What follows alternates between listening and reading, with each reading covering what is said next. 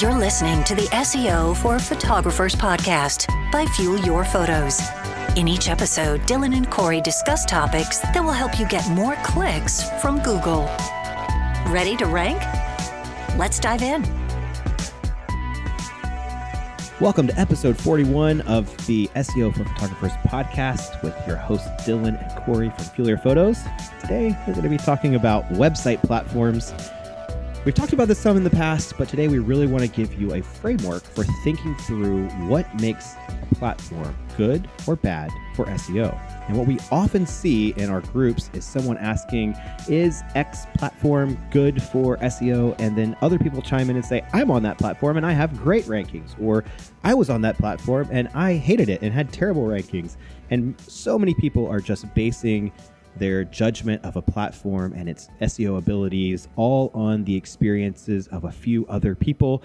And that's not always the best way to do it. And since Dylan and I are constantly working with photographers and have looked at thousands and thousands of photography websites, we have a broad range of knowledge about the typical photographer experience on pretty much all of the major platforms for photographers.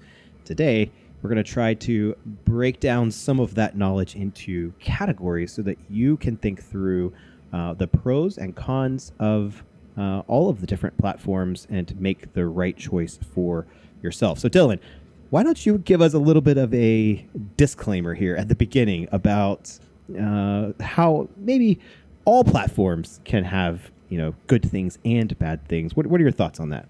Yeah, so I just want people to realize that you can be on the best, most extremely optimized SEO platform, and you could still see no results from your SEO efforts if you don't do the proper work, don't have the right content, don't have it well optimized yourself.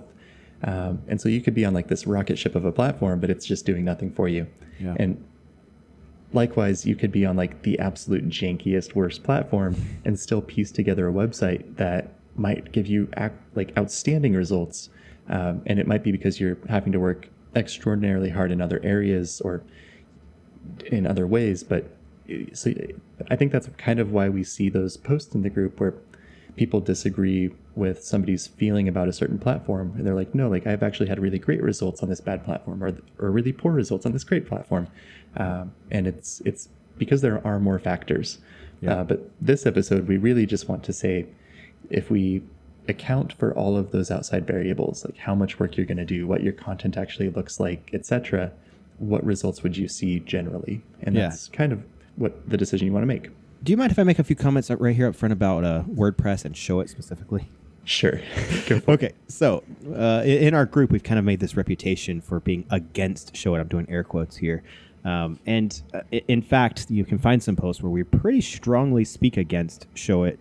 But generally, the reasoning behind that is because we feel that often designers, people who are educators, other photographers who will promote Show It are maybe not painting the full picture, and they're saying things that we believe to be inaccurate based on our personal testing or experience with other students, or not reflective of the typical experience. Okay, so we're not against Show It. I want to make that really clear because we have so many people in our group who are Show It users and love the platform. And the people that I know who love the platform and take the time to understand how to use it are still able to use it well. And there may still be some pros and cons that we want to think about, and we'll get to that. But just know that we're not anti any platform. Well, I shouldn't say that. Maybe there are some, but we're going to try to be more neutral. And then I will say for WordPress, it often gets used as a platform, but it's not really like that, in my opinion.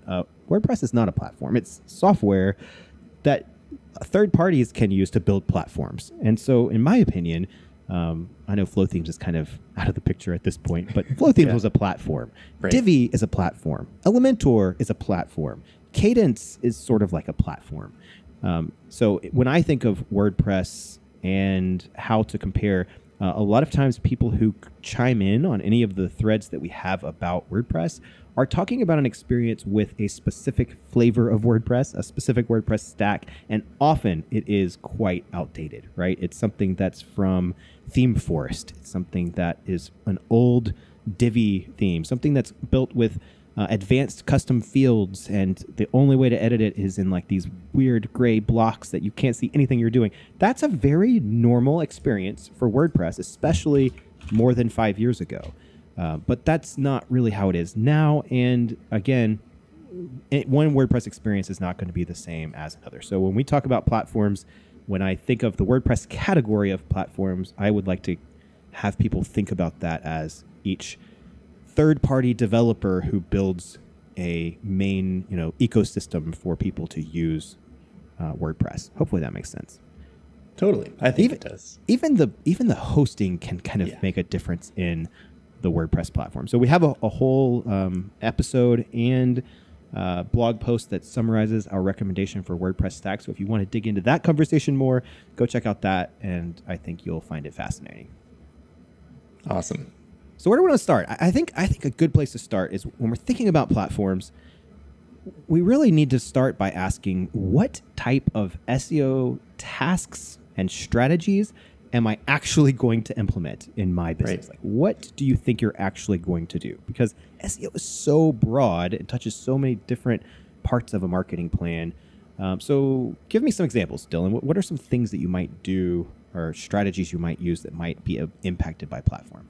Totally. I would say that most photographers can kind of look at two separate strategies and they might do both, but it would be content marketing. So really leveraging the content on your blog to maybe make like well-researched informational content that is useful for people planning their photo shoots, potential clients.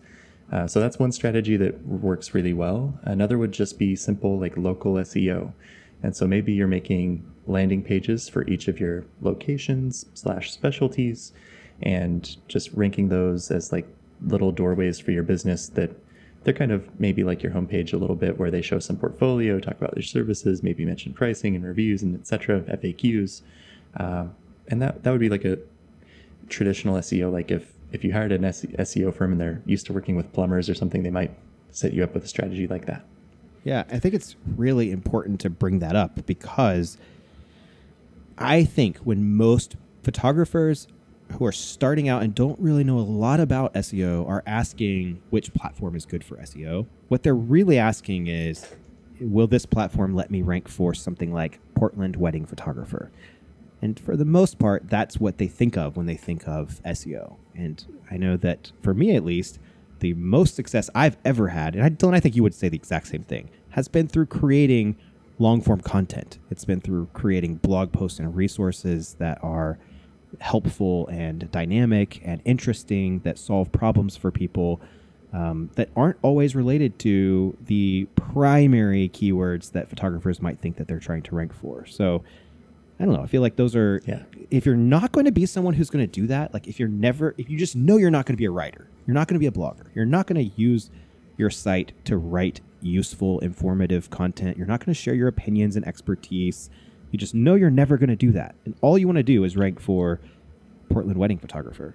Well, first of all, you might have a difficult time. It's in 2024. But, totally. The platform choice is going to be a different one for you. Yeah. Or it might be less relevant. I think on almost all platforms, like creating that simple, basic type of page is completely doable. And a lot of the downsides that we see on most platforms don't really affect that as much.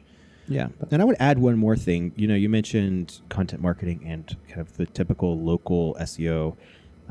I would say that a lot of photographers are going to kind of go after a authority approach, and not just backlinks, but the idea of being featured and showing up in publications and things like that. In those cases, maybe it's more important that you think about displaying a portfolio or highlighting your features or something like that instead of the typical on-page optimizations. Exactly. Completely agree. Yeah. So first of all, I guess that's the main point, is just understand what kinds of things you're going to be doing with your website, and know that you'll need to have some idea before you choose your platform to be able to ask the questions of whether or not it's going to be easy to do those things. Right. So let's dive in. Let's say that they're ready to start asking those questions. What types of options should they be looking for like basic on-page optimizations that the platform should provide? Yeah, actually, let's break it into two categories. So First of all, there will be platform settings, and then second, there will be page-specific settings. So You want to jump in on platform? Like, what should a platform option, or what should a platform offer for SEO options? Like we have in our course, for example, we have platform-specific settings as a lesson. You can kind of choose your adventure in that lesson and pick which platform you're on. And each of the platforms that we list there gives all of the settings that you should go into. Like if you go on your platform and look in the settings area, then you're probably going to find some options that affect the entire site. What kinds of things should you be looking for or expecting, or would be optimal for a platform to provide? Yeah, so I think for photographers, image handling is pretty important. So that might be everything from how the images are compressed and sized to file name handling and alt text. Those are all fairly important, although in my opinion, after looking at photographer websites for a decade now, the traffic people see from image results is very inconsequential. But anyways, actually, let me add one more thing to the images. Totally. I think that it's pretty common for certain platforms to cause problems for photographers because of how many images they upload. This was in the past a really common issue with WordPress, where you have what are called attachment pages. Every time you upload an image, and by default, WordPress was creating an attachment page, which was a separate URL that could be indexed. And so if you didn't have an SEO plugin to handle this, I believe this is all fixed with WordPress core now, by the way. Yeah, but it is. It was a thing. It's also been something that I've seen with Wix. If you make certain kinds of galleries, I've seen someone who had like 50 or 100 images in a gallery, and every one of those created it was like a dynamically generated URL, but they were indexable, and there was no way to no index them. And so you would have hundreds of URLs indexed that were low quality pages that you had no control over fixing. Yeah. Still could be a thing on other platforms. Totally. You also might have newer image file formats that or file types that aren't really supported by many platforms. Yeah. So a lot of people that are used to throwing their website into a tool like PageSpeed Insights and getting recommendations on how to make their site faster, they're always asking for those more modern formats, and some platforms just do not support them at all. Still. So how would you look into that? Like, do you have any tips on how to know whether a platform is using modern file formats or which ones they should be using? Yeah, I think I would first search their site to see if they mention that. So like search WebP or something like that. Sometimes looking through the support forum, so like Squarespace has a decent support forum that's searchable and indexed in Google, so you can search for common issues. And it's somewhat frustrating because you can also see issues that have existed for 5+ years and haven't seen any work or changes. Outside of that, you might have to search Facebook groups for people asking about a certain feature. Many of these platforms have either their own public groups or like user created public groups. Yeah. And you mentioned web or PageSpeed Insights, and we'll talk more later about some tools that you can use for inspecting things. But just to really quickly touch on the format. So you mentioned WebP. Would you say that WebP is the standard right now for image display on the web? I think it's kind of winning out. I had doubts for many years, and I'm starting to come around with the fact that it's making my sites faster, and there are much better tools for implementing it on most or some platforms, I should say. Yeah, okay. Well, that's good to know. So that might be something that you look into. Does my platform allow me to use or serve WebP as a file format like JPEG images? It's a question you should ask. Totally. All right. So then we have image handling. What's next? I always like to look at titles. I feel like titles are such an important piece of SEO that if you can't handle your titles properly and set like a really nice template for them site-wide, maybe override them on each post, or page, you're going to have problems. And so checking to see that you have a well set up title format is pretty key. Yeah, this is something that was really a big issue with Pixieset. I need to recheck again. I know that I talked to them maybe 6 months ago, and we actually had a good conversation with some of the developers and discussed some of the reasons why they were handling it improperly, and they said they would fix it because they agreed. And a few months later, they still hadn't, and I was kind of giving up hope, but I looked at a site on Pixieset the other day, and it seemed to be fixed at a glance. I'll have to check into it. But the problem was when you set your site name, it would append that to every single page. And there was no way to set a homepage title that was different than your site name.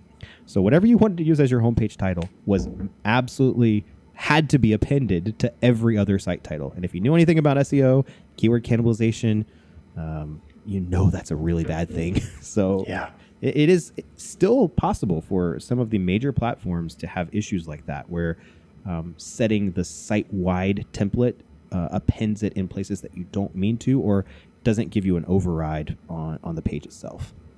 Yeah. I think next after that, I would look at category and tag archives.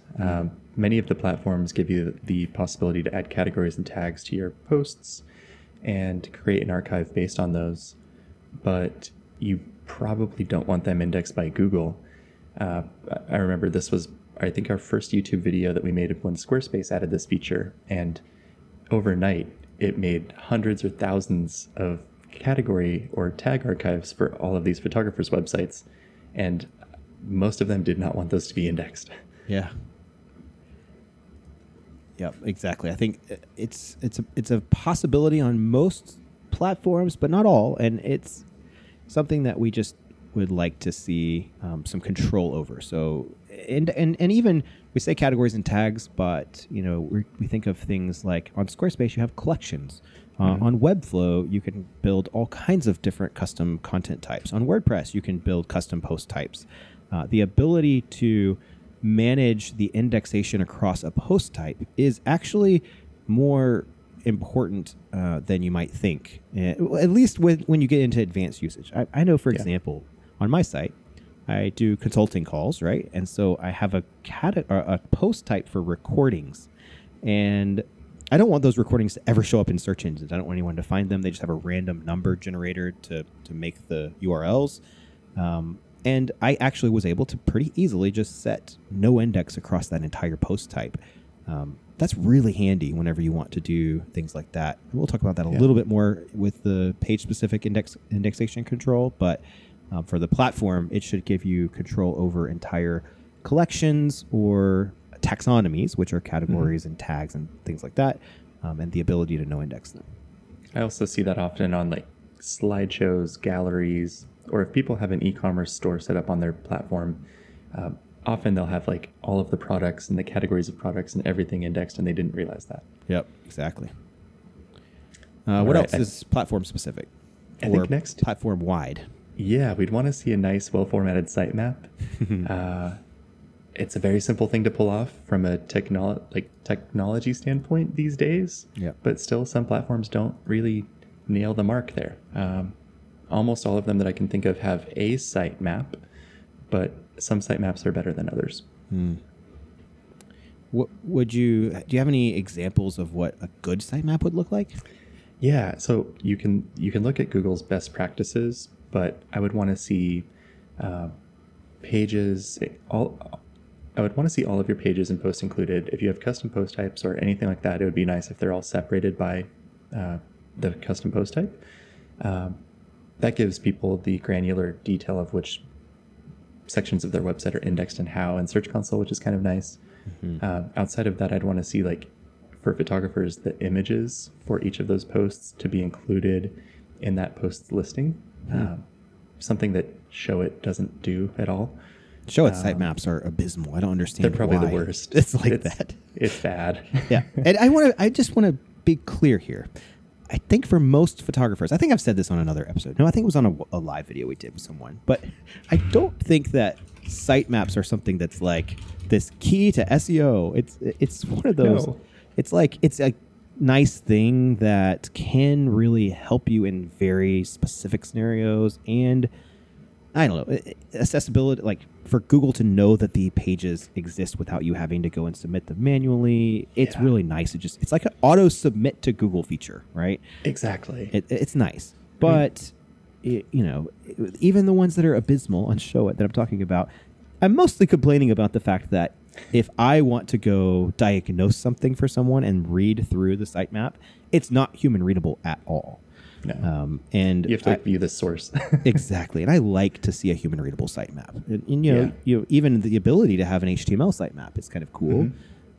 But at minimum, like personally, I actually like the Yoast sitemaps. I think they're my favorite as far as the formatting goes. It breaks them down into post type, and you click it and it shows you all the posts of that post type. And I think that's nice. So totally. I think from a Google standpoint, and like you said, there's a lot of myths surrounding sitemaps. Google just needs to have a URL for your new post or page. They'll go crawl it. Right. Outside of that, there's no like ranking difference. But if you give them a last mod date, they're actually supposedly using those again to see like, okay, do we actually care to go crawl this page or post again? Has it been updated or changed? Yeah. Or can we like not crawl that for a few weeks or months or years or however long between crawling that page? Because it hasn't been modified. It's like if Google trusts your sitemaps, then it can be really nice that you just have a tool that's it's telling Google to do exactly what you want to do, and then they're honoring it. Yep, exactly. All right. After that, we have schema, which is it could be a big topic and it could get somewhat technical, but I think in general, it's just some sort of structured data that's readable by computers that tells Google or other search engines something about your business in a standardized way. And so that could be as easy as like local business schema that tells Google your hours and your location and your, I guess, reviews. Not really. Average Depends. Reviews. It happens, can be. but not typical it happens. photographers. Yeah. Things like that. Or article schema will tell them the title and the author and the featured image and that kind of thing. Those can be really nice to be included by your platform. I'm so torn on schema. I feel like for years I've been saying, a lot of people talk about schema in SEO articles and tips and make it sound like this kind of complicated thing. I think it makes people sound smart, or it confuses people enough to be like, okay, these guys know what they're talking about. Right. I always tried to avoid that because for the most part, if you go to Google and search for Google Search Gallery, they'll bring up a list of types of features that often are impacted or influenced by schema. It's not like what some people think. In fact, I think we saw something about this in one of our groups lately. It's like feature snippets have really very little to do with schema, in my opinion. Yeah, totally. But there are some nuanced situations where you might want to have the ability at least to add some sort of specific schema. I will say that. And the reason I'm so torn is because I believe that it may be very important in the future with AI and the way that they're going to be crawling, accessing, diagnosing, understanding pages. Maybe schema is something that lets AI have a significantly higher confidence in recommending a page for a certain reason. So looking forward, maybe schema becomes something that's very important for platforms. And I would hope at that point that more of them make it a standard editable field, sort of like they would with the title and meta description right now. Yeah. But who knows what we'll see there. I think it comes back to my general theory on everything that relates to Google. Like, if it's not visible to the end user, Google can't trust it as much. Right. And so if your schema is just embedded, people will find a way to stuff it with the right code or content or whatever to make it impact their rankings in a way that would be positive. And then Google just can't trust it for anybody. So, but if it aligns with the things that they already know and it gives them a higher confidence score, that's usually a good thing. Exactly. Yeah, I totally agree.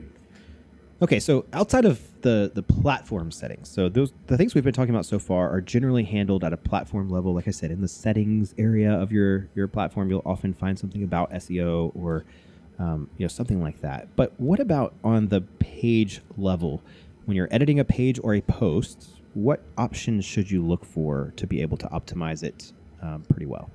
Yeah, I generally want to make sure that the heading structure is able to be edited distinct from the styling, or separate from the styling. Interesting. Yeah. So you might want to keep your really big title and maybe have some other text right below that that's styled in a certain, maybe a different font.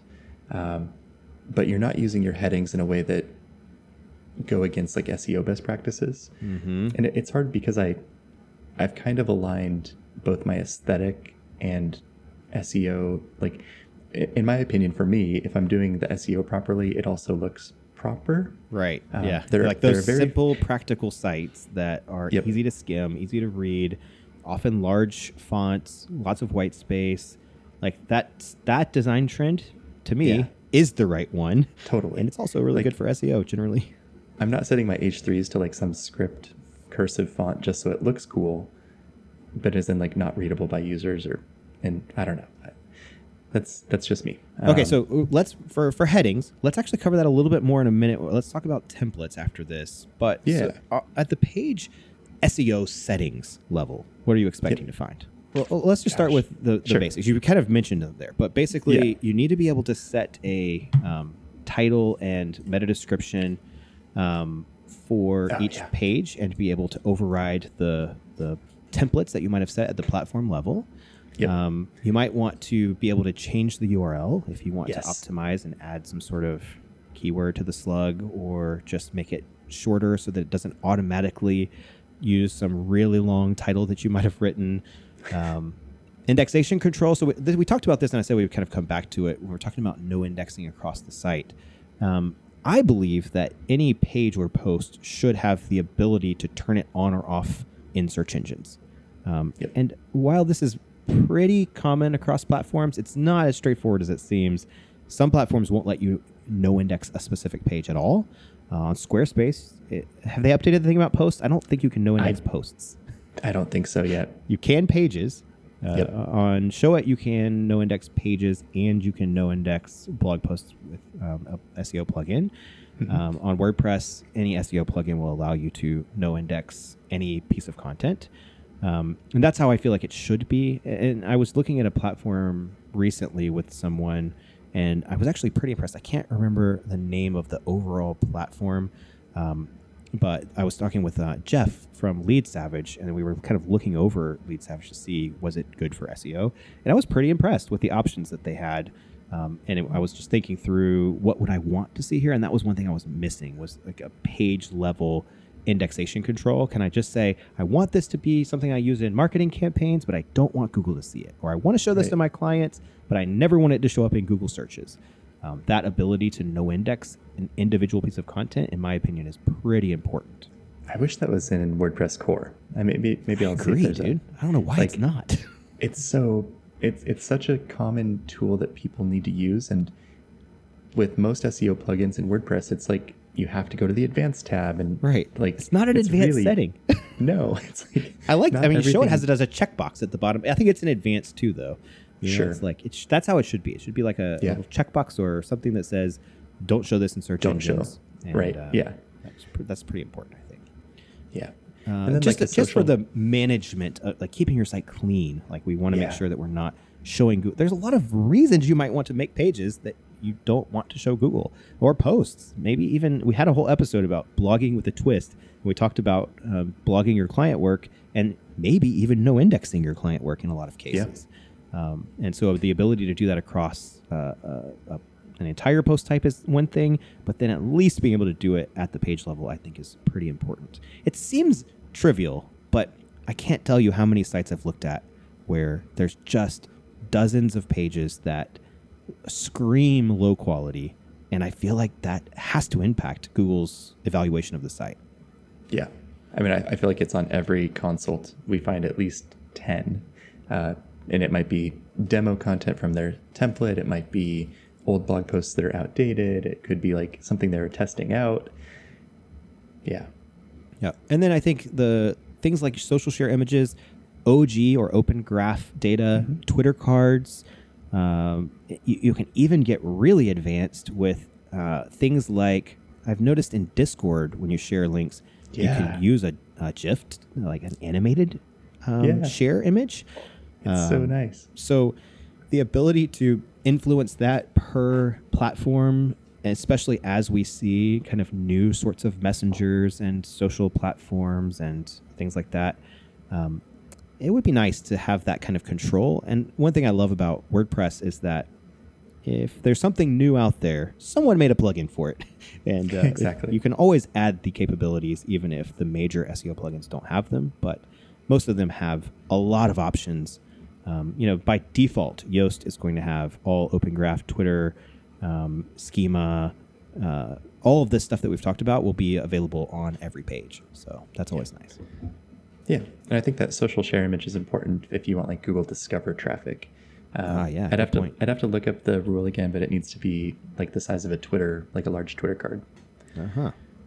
Yeah, so it's interesting. If it doesn't have that, I think it tries to default to the OG image or the featured image, but it might not. It might not qualify in those situations. Yeah. All right. Well, I feel like that's pretty good for we're talking about platform options. We've talked about page specific options. All right, so you started getting into the heading structure, and I feel like this is a really fun part of this conversation. I was walking someone through this on a consult the other day, and just talking about, they were asking about whether Squarespace would be feasible for going through our course. And it's exactly what you were mentioning about the styling staying separate from the structure. And most platforms make that relatively straightforward. I should say most. Show It and WordPress both make it. WordPress I'm using as a platform. WordPress with Cadence, WordPress with most modern block builders make it easy for you to change the type of text tag that is being used on a text block, whether that be paragraph or H1 through 6 or span or div. You can usually change that pretty easily and still change the styling. Whereas on Squarespace, at least on the typical 7.0, I haven't tested thoroughly with 7.1 and Fluid Engine. I meant to do some research to find out. And someone let me know in the comments if this is completely different now. But I know that I've had many problems in the past with Squarespace where I told people I needed them to change their heading structure. They go in and they change it, but then they have no options to change the style of that text without using CSS. Right. Or like a lot of their standard templates have like an H1 tag over the logo or something, like by default. Yeah, just this in general, I guess this is a good question. What templates are available and what templates are kind of the standard options for your platform? If you're thinking about what's good for SEO, I think how I mentioned earlier, we're thinking about what's the typical experience, right? And I think for most people, when you first get started with a platform, you're going to choose one of the templates or options that it kind of walks you through in the setup, or that is available to you for free, or that you found appealing when you were in a marketplace of templates. So, looking through those and seeing, I guess you need some ideas of how to analyze a template. We'll talk about that with some tools, but it is a really important part. And I think just like to briefly talk about my process when somebody asks me like, hey, is this platform good for SEO? Is I go look at the platform website and I check out its features. And then I look at like the templates that they offer by default, and I try to look at their demo pages and see how they're set up. And then I look at like third-party templates that might be built upon it.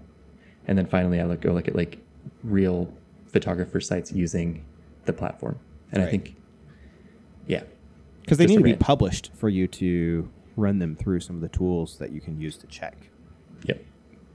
Often the demos will work. Sometimes the demos are no indexed or blocked by robots or something. Yeah. But okay, so headings in the templates are important. Usually, like I said, you'll be able to kind of impact your heading structure through the builder. Sometimes it's a little bit weird, and that can impact your ability to really optimize the on-page part of your content. But what else? Is the first templates go? Yeah, I like to see how responsive they are. What's I think somewhat difficult, unless the platform offers you a demo, it's hard to see how difficult it is to make the design shown responsive. So on some platforms, you have to completely build both your desktop and mobile versions of your site. And it can give an okay user experience, but it requires a lot of extra work. So it's good to try to get an idea of like, what does the backend editing experience look like to make that responsive layout? Yeah, that's a good point. I feel like that responsive building, or even just whatever the mobile view is, this is such an interesting part of platform decision, I think. And unfortunately, I would say it's one of the biggest cons of WordPress. I hate saying this, but even the newer stuff, like the full site editor, and the way that I feel like they've done a better job of showing you a responsive preview, what you see in the editor does not always align with what it looks like on the front end. Yeah. And I feel like that's a little bit frustrating. I can understand why it's like that in the cases where I run across that, but it's still not a simple build this like it's going to look on mobile, and then that's what you get on mobile. I think that's one of the things that people love the most about it, is they show you a desktop preview and mobile preview side by side, and you can like drag and drop things differently so that they're exactly like you want them on the device. Although I will say it doesn't always look like that in all browsers, and I found a lot of problems at all. that. But I think at least the design part of it's easier. There's also like a nuance with what you said. You said you can drag and drop. You have to drag, like you have to make a mobile version. Right. It's not going to just like stack in a way that, I mean, that's the whole point of grids, right? Like if we have grids, then we have at least some idea of the default stacking options. Like how should this behave if it gets really small or really large? And being able to set parameters and rules, things like max width, or things like the stacking order, or all of the Flexbox tools that you can use for stacking. And grids are a beautiful thing when it comes to design for the web, and especially for use across multiple devices. And just being able to understand how the modern web works and how browsers render this content, it's advanced. I don't think most photographers are going to really get into that. There will be some, and some of the designers that work with photographers will definitely understand these things. But all of that to say, I believe that working with a grid-based system, something that forces you into rows and columns instead of allowing you to break all of the grids, just arbitrarily place, it's actually probably a good thing. I feel like drag and drop often leads to poor performance and poor code output. Oh, okay. All the time. Like I never see like a experienced developer that's like, I'm just going to place all of this stuff randomly because that's what the design looks like. They always build to a modern grid and typically use CSS Flex. And yeah. All right. So headings, responsiveness. Anything else about templates? Gosh, I think you should talk a little bit about your work with Sightsee here. Like the fact that you have templates that they actually have an SEO plan built into them. Right. I mean, that's a huge benefit where we kind of just take what we teach with the course and build them into these templates. But it's even like all of the little details, like there are ways to accidentally get rid of pagination on your blog archives using Cadence. We make sure that we don't lose that. Like just every little detail that I can think of from an internal linking perspective, and like, do we show author names? Do we show last mod dates, etc.? Like, I just want these to all be as optimal as possible. And those are template level decisions that I think are kind of just common oversights by most, at least the designers for photography themes. I think they purely look at what is beautiful and clean and simple, or what do they know how to create, and they kind of either don't know or don't care about many of the factors that we think are important for SEO. Mm-hmm. Yeah, good point. I guess one thing I would ask or bring up here kind of as a I don't even know if I want to go here, but let's just see what happens. Sure. I've seen some show it templates that claim to be built intentionally for an SEO strategy. What are your thoughts about that? Anything we should say about that in general? That's so tricky. It's hard to stay positive. Like, I have never seen a show it template that is going to give you an advantage in a head-to-head SEO scenario against another platform. Like, you're picking the Ford Taurus and you're trying to go up against potentially a Ferrari. Like, no matter how pretty the paint job is on that Ford Taurus, you're not going to win. Right. And to sell that specifically as an SEO optimized template, I think is just like an abuse of marketing. I don't know. I know. Maybe we shouldn't talk about it. But yeah, it's fine. I don't want to rant. But it's one of those things where we need to go back to the first question we were asking, which was what type of strategies would you like to implement? Because if it's simply build out a few pages for a few locations and specialties to rank for the main photography related keywords in your area, and especially if your area is or specialty is not ultra competitive. Right. I think that a lot of these templates that you'll find on Squarespace and Show It, and even Pixie Set potentially, could probably do okay for that if that's all you're talking about. And again, if it's not ultra competitive. Yeah. Like small town maternity photographer, it doesn't really matter. Like Wix is probably going to beat all of those. I don't know. It's just platform becomes less of an issue if your competition is like a 14-year-old outdated website that hasn't had a new photo put on it since then and has a broken title tag. I just feel like there are the cases where I do see someone who is using Show It, and they did go with one of these companies that claimed that they have great SEO, and they're in a very competitive market for something like weddings, and they're ranking on the first page, and they're a case study for backing up the claims that we're saying that shouldn't be true. Why is that? I know it's a dynamic question, right. But I mean, it almost always comes to like, what off-site signals is Google seeing about that brand? Like, do they have 300 people per day searching their name, like a Jasmine Star or something, back in the day? Outdated reference. Do they have backlinks from every major publication? Like, did they just win an award that was featured on the front page of MSNBC and Yahoo News? Yeah. I don't know.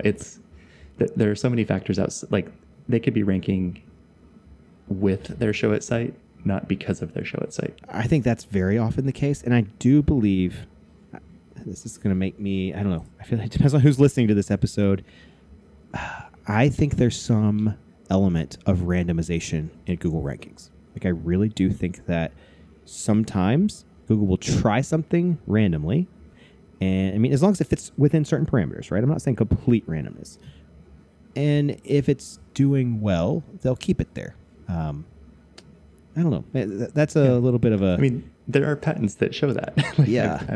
It's a vague statement, though, and I think that it's hard to say. I've seen a few cases where I'm like, well, I can only say that's a fluke.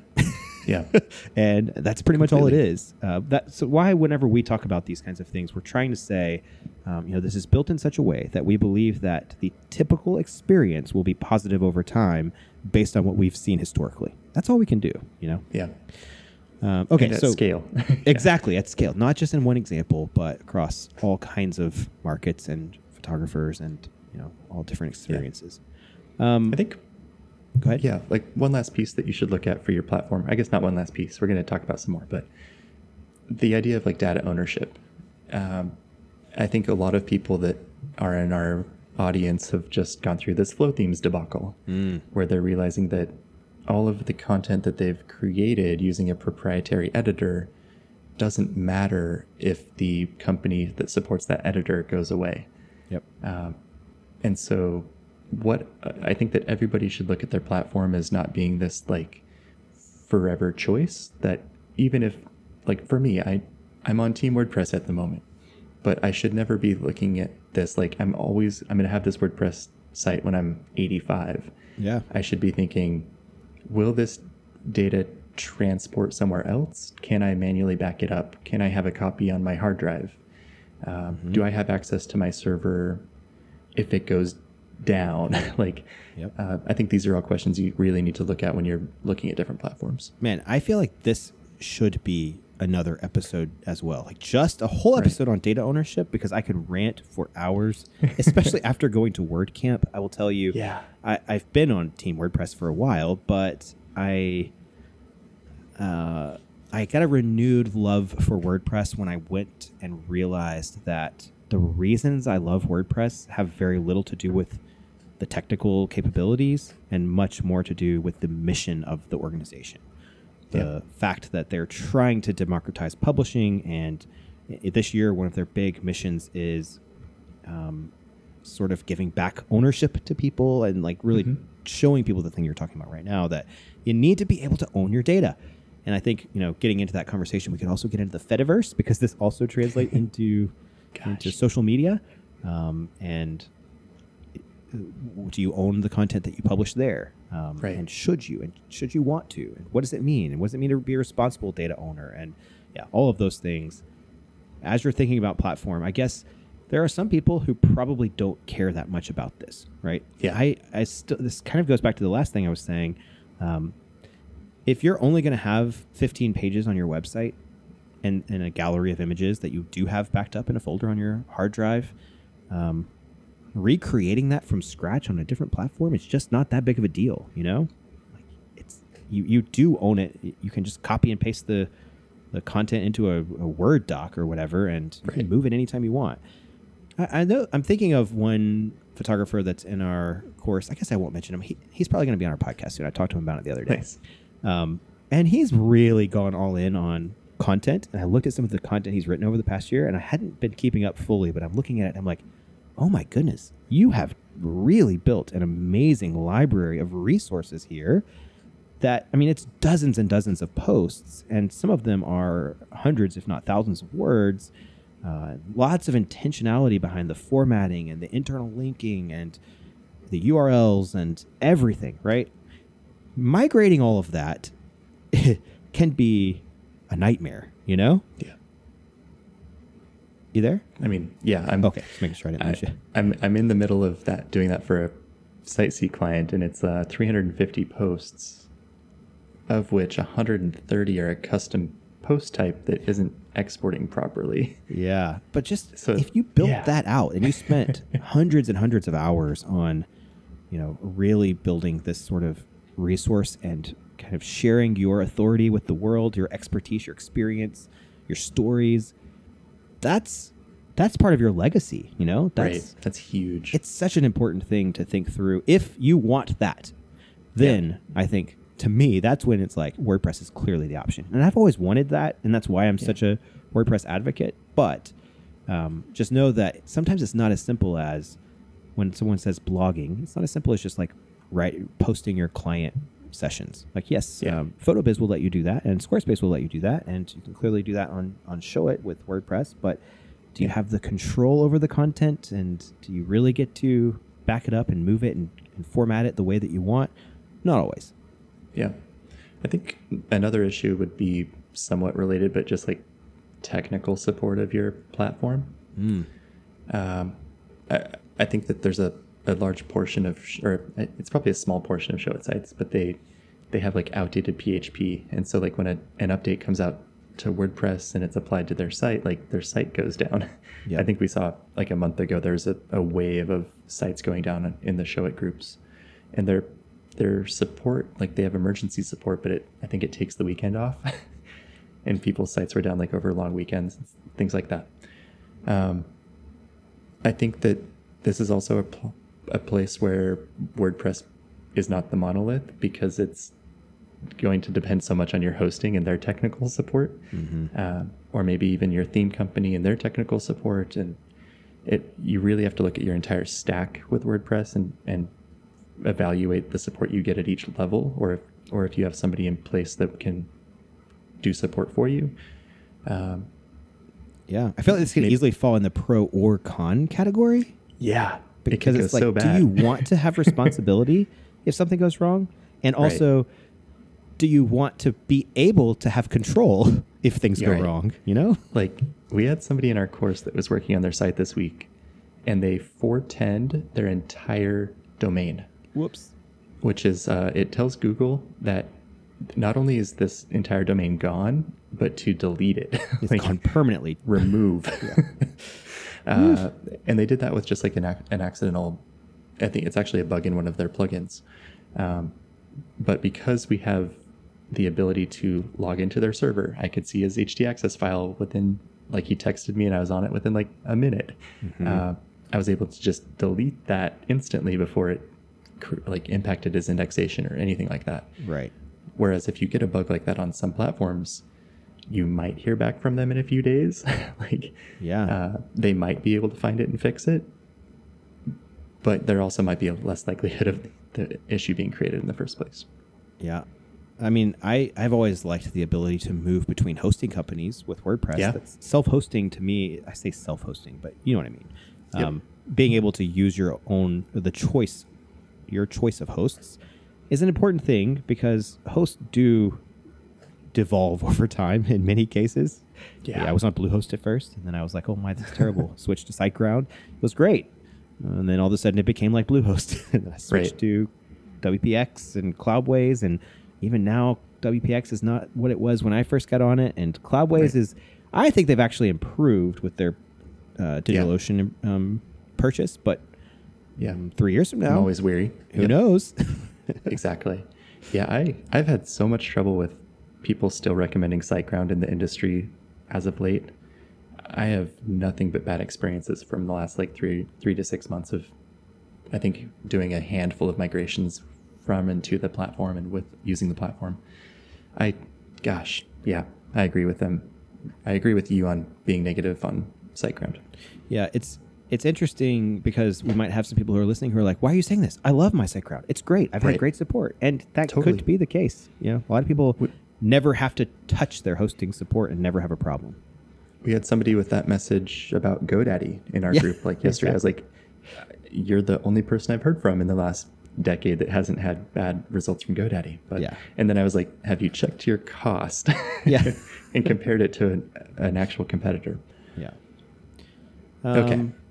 What else do we want to go into tools, or? I think we should real quick. I think just like the tools you need to evaluate these platforms. And you should try these, like we said, on the platform demos themselves. Normally like Squarespace or Pixieset or whatever will have a demo of an example site, or look at third-party designers that have created sites built upon that platform to see if they have any demos. And then finally, I think you should always look at real photographers' websites using that platform. And you can typically like search Facebook groups to find examples, search the designers' portfolios. Although when you do that, sometimes it's cherry-picked to like, here's the site that they spent a ton of time on, and it's not an example that's going to be replicative of like the average site from their themes or templates. But anyways, look at a basket of sites, run them through PageSpeed Insights. Just see like generally, are they performing well on both desktop and mobile? Are there any issues from accessibility, from the like user experience standpoint that Google can look at? I would then I think next you have look at the Google cache. So you can type the word cache, C-A-C-H-E, and then a colon, and then the domain. And you can look at the text-only version and the regular full web version and see how Google has rendered that content. If I want to also get somewhat nerdy, I look at the Google Rich Results testing tool to see how Google's rendering that. It gives you the ability to see how Google renders a page without having your own having it verified in Search Console. So that's kind of nice to see, to make sure that Google's able to even like understand the content. This was more of an issue like years ago when Googlebot wasn't as advanced with JavaScript handling as regular web browsers, and we would run into lots of issues. Which now, I mean, they use headless Chrome. It's exactly, and it's like the latest version always. But I was bringing this up to someone the other day. Just because Google can crawl and render the page, you need to also consider the fact that what is crawled in text is potentially different than the visual. Yeah. So what's displayed to a visitor and the way that a human interprets it visually might be different than the way that a computer interprets it in a crawl. Not to say that Google can't see things. Like, they could take a screenshot of the page and analyze that. In fact, they do in many cases. But across massive crawl and the typical crawl, I don't think they're doing full processing on every single page. So you should just expect that they're going to do the quickest, dirtiest text crawl. And what are they going to see if they only do that? And that's a point that I think people need to understand, that like the difference between what Google can do and what they're going to do most often is large. Right. Like, they can render your JavaScript, but when they're doing their 10,000 crawls of your site a week, they're probably just going to look at the text. They're probably not even going to render CSS. They're probably just going to look at the base HTML to see if there's any changes or updates to the content. And their timeout is probably going to be pretty strict. So even though they can run JavaScript, if your JavaScript is large, Squarespace, you're going to run into some timeout issues where it just skips the page. And I've even seen this with like the third-party blogging tools, kind of like similar to Narrative. If there's any hiccup at all with your JavaScript rendering, Google might just like not index it at all. Like it just, they can see it if they try, but they're not going to try, so they don't see it. Exactly. They're like, we'll do it as long as you follow best practices. This is where stuff like PageSpeed Insights, Web Page Test, GT Metrics, those things are, I don't want people to get hung up on that being what makes sites rank. Faster site, in my opinion, is not likely to have a huge impact on your ranking practically. But I think it has a huge impact on the candidacy. Like, is Google going to select your page to show in results if it, first of all, if it can't crawl it because it times out, that's a problem. And second, if it feels that it is such a poor experience that it's not something they want to show their users, it won't even be a candidate. As far as like, if you're already ranking on page 1 or page 2 and you get your site to go from 5 seconds loading time to 3 seconds loading time, zero chance in my mind that's going to make a difference in your rankings. I mean, I could be wrong, but it'll be marginal, probably. It's very small. Yeah, and I also look at, like, if you're ranking and most of your traffic's mobile, what does that do to the actual user metrics if you take your page loading time from 5 seconds to 2 or 3? Like, do you lose like 50% less viewers that are bouncing unwilling to just wait for your content? And so I think that's extremely important from a mobile perspective, is just making sure that people quickly see content on your site, that you're not just showing them a white page and hoping that they wait for 10 or 15 seconds. Yeah, but I would say, like, for most people in the United States, especially in major metros, especially, whenever I look at their websites and they're telling me my PageSpeed Insight says I've got a 40, and they're really worried about their SEO. They're like, I'm not going to be able to rank. And I look at their site on mobile and it instantly loads for me. And I'm like, I mean, you're fine. It's probably fine. It's probably okay. It's not always that simple, guys. Like, this gets really technical and we don't, need to get into all of that. I do think that performance is something that, when we think about platforms, I like to look at who are the developers and how well do they understand these things. I don't want the users to have to understand these things at all. I think the developers need to understand these things at a very detailed level of how browsers handle the code that they're outputting and how it's rendered and how Google crawls it. And whenever I was at WordCamp, I spoke with some employees of Google that work only on WordPress optimization. I was blown away that Google spends resources on hiring full-time employees whose full-time job is only to work on WordPress performance optimization. That was really cool to me, that these guys are working with, they had their booth set up like specifically to try to attract WordPress plugin developers to come by and do an audit of their plugins so that they could give them tips on how to make the performance better in their plugins. Like, that's the kind of outreach that Google is doing in the WordPress world. Right. That should be how it is. Like, when I talk to the people at Show It about performance optimization, they're like, we don't care about that. Users don't care. And I'm like, totally. It's Squarespace. You look, like you said, you go into the forum and you look at some of these issues that people have raised, and they're like, that actually doesn't matter. And I'm like, you guys have no idea what you're talking about. And it's frustrating. It's not that no one there knows what they're talking about. I'm sure there are very many talented and brilliant developers at Showit and Squarespace and these other platforms, but just I think that's where the focus should be. You should look at how much does the platform care about this, because even if they're not getting it perfect right now, if it's a priority, then over time it should get better, right? Theoretically. Yeah, I mean, that's like, I think we were pretty confident in PixieSet a year or two ago because they had a management team that was said they were like prioritizing a lot of the things we care about. I think that's potentially changed, and I'm not as confident anymore. But like, I think that's what's so important is like, do the goals of the management of the platform align with your goals? Yeah. And do they understand the future of the web? Like, do they get where things are now, where things are going? I mean, browsers are changing. Have you tried Arc yet, Dylan? No, I need to. Need to get on that. I'm on the Windows wait list, and I haven't got it yet. But that's just one example. There's quite a few other browsers disrupting the market right now, and that's really interesting. What is that going to look like, and are people following that?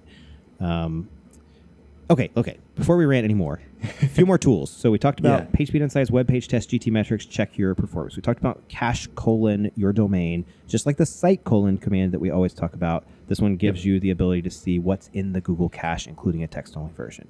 What else might you use to check and see what platform is being... Yeah, this is a good question. What if you don't even know what platform a photographer is using and you want to know? How would you find out? Totally. There's a site called Built With, and it's fairly accurate. It'll show you pretty much the details of every layer of their stack that they can see from the code itself. Yep. And Built With has a Chrome extension as well. You can just click it on a site and it will bring up their tech stack.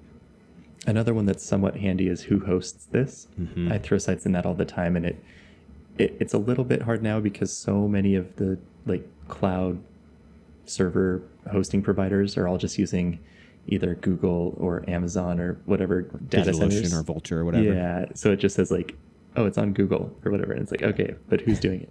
But that can be useful to know who's the host. Built With is great for knowing more platform details. You can also just like inspect their site, look at the source code of their website, and there's so many common, like for Showit, you'll see stuff coming from the Showit CDN. From Squarespace, you'll see Squarespace CDN for and in the head section of the HTML on Squarespace, it'll say, this is Squarespace. Yeah, totally. And if it's on WordPress, you'll often see them using Yoast, and it'll say, this section managed by Yoast. So you can you can search in the inspect screen and see if you find Yoast, Showit, Squarespace, PixieSet. Those words will be in the source somewhere if they're using those platforms. Yeah, on WordPress, I look for like WP/content or any of those that like are common. We'll try to put a screenshot in the show notes. We'll put these tools that we're mentioning, and we'll try to at least give you an idea of, because I know this is hard to describe over text. Right. And a lot of you guys who are listening are probably out and about or doing something else and can't like sit at your computer and try these. But we'll try to have an accompanying post that will give you some ideas. What's Webflow's CDN? I remember it being really funny. It's like website.com, or I can't remember off the top of my head, but it's really talking about. But yeah, I have a list of all of these factors somewhere because I built a tool that was able to tell me what platform the site is built on by looking for those. Yep. But yeah, I think I had one more note, and it was if you're really wanting to like kind of nerd out on a platform, you can search a site called Stack Overflow, which is like a developer kind of social media forum-y thing, Q&A site, and just search it for the platform you're trying to research. Mm-hmm. So search for Squarespace, and you'll see all of the issues that developers are coming across or trying to figure out. Search for Showit is a little bit difficult. Doesn't have that much support. PixieSet probably has none. They've probably never seen it. Right. But in WordPress, you'll find separate things for Divi and Elementor and those kinds of things. Totally. Yeah. So that's going to work more for your worldwide level platforms that are large. But yeah, that can be useful. That brought one thing into my mind here that we haven't really touched on here in this episode, but many of the issues that we have with platforms have some sort of workaround available. And it kind of depends on how much work you want to put in to implement that workaround. Especially I see this on Squarespace and Show It, where you have the ability to do quite a bit of customization. I mean, Show It with their templating system and the ability to use the advanced blog plan and plugins. You can even do some custom WordPress development on Show It. I've built custom plugins to extend the functionality of Show It. Yeah. It's possible. It's just not necessarily friendly. I mean, same with Squarespace. You could do custom JavaScript. I think you can actually like get rid of their bundle and replace it with your own. You're not going to do that. Like, and it's funny too. We didn't mention. You mentioned Webflow here just a second ago, and we might have mentioned it at least one other time recently. But I actually love Webflow as a concept and a platform. If I'm not concerned about open source, I would say Webflow might be my number one tip. Like, I shouldn't say number one because you're like, in 80 years, I don't want to be using WordPress, or when I'm 80 years old. and I know you went through a phase 5 years ago, even when we first started talking, you're like really getting into static site generators. Totally. Yep. And that space is still ripe. Like there's still, I believe, going to be some tools that we see here over the next few years that might make it way easier for the average user to use some tools that are brand new or have been around but haven't been user friendly. And the no code movement, that's what made me think of Webflow. It's just like the ability to connect to various APIs and generate full the course you have started recently about like all the dynamic or generative SEO and things like that. Yeah. So Webflow is pretty popular for those kinds of things. It really is.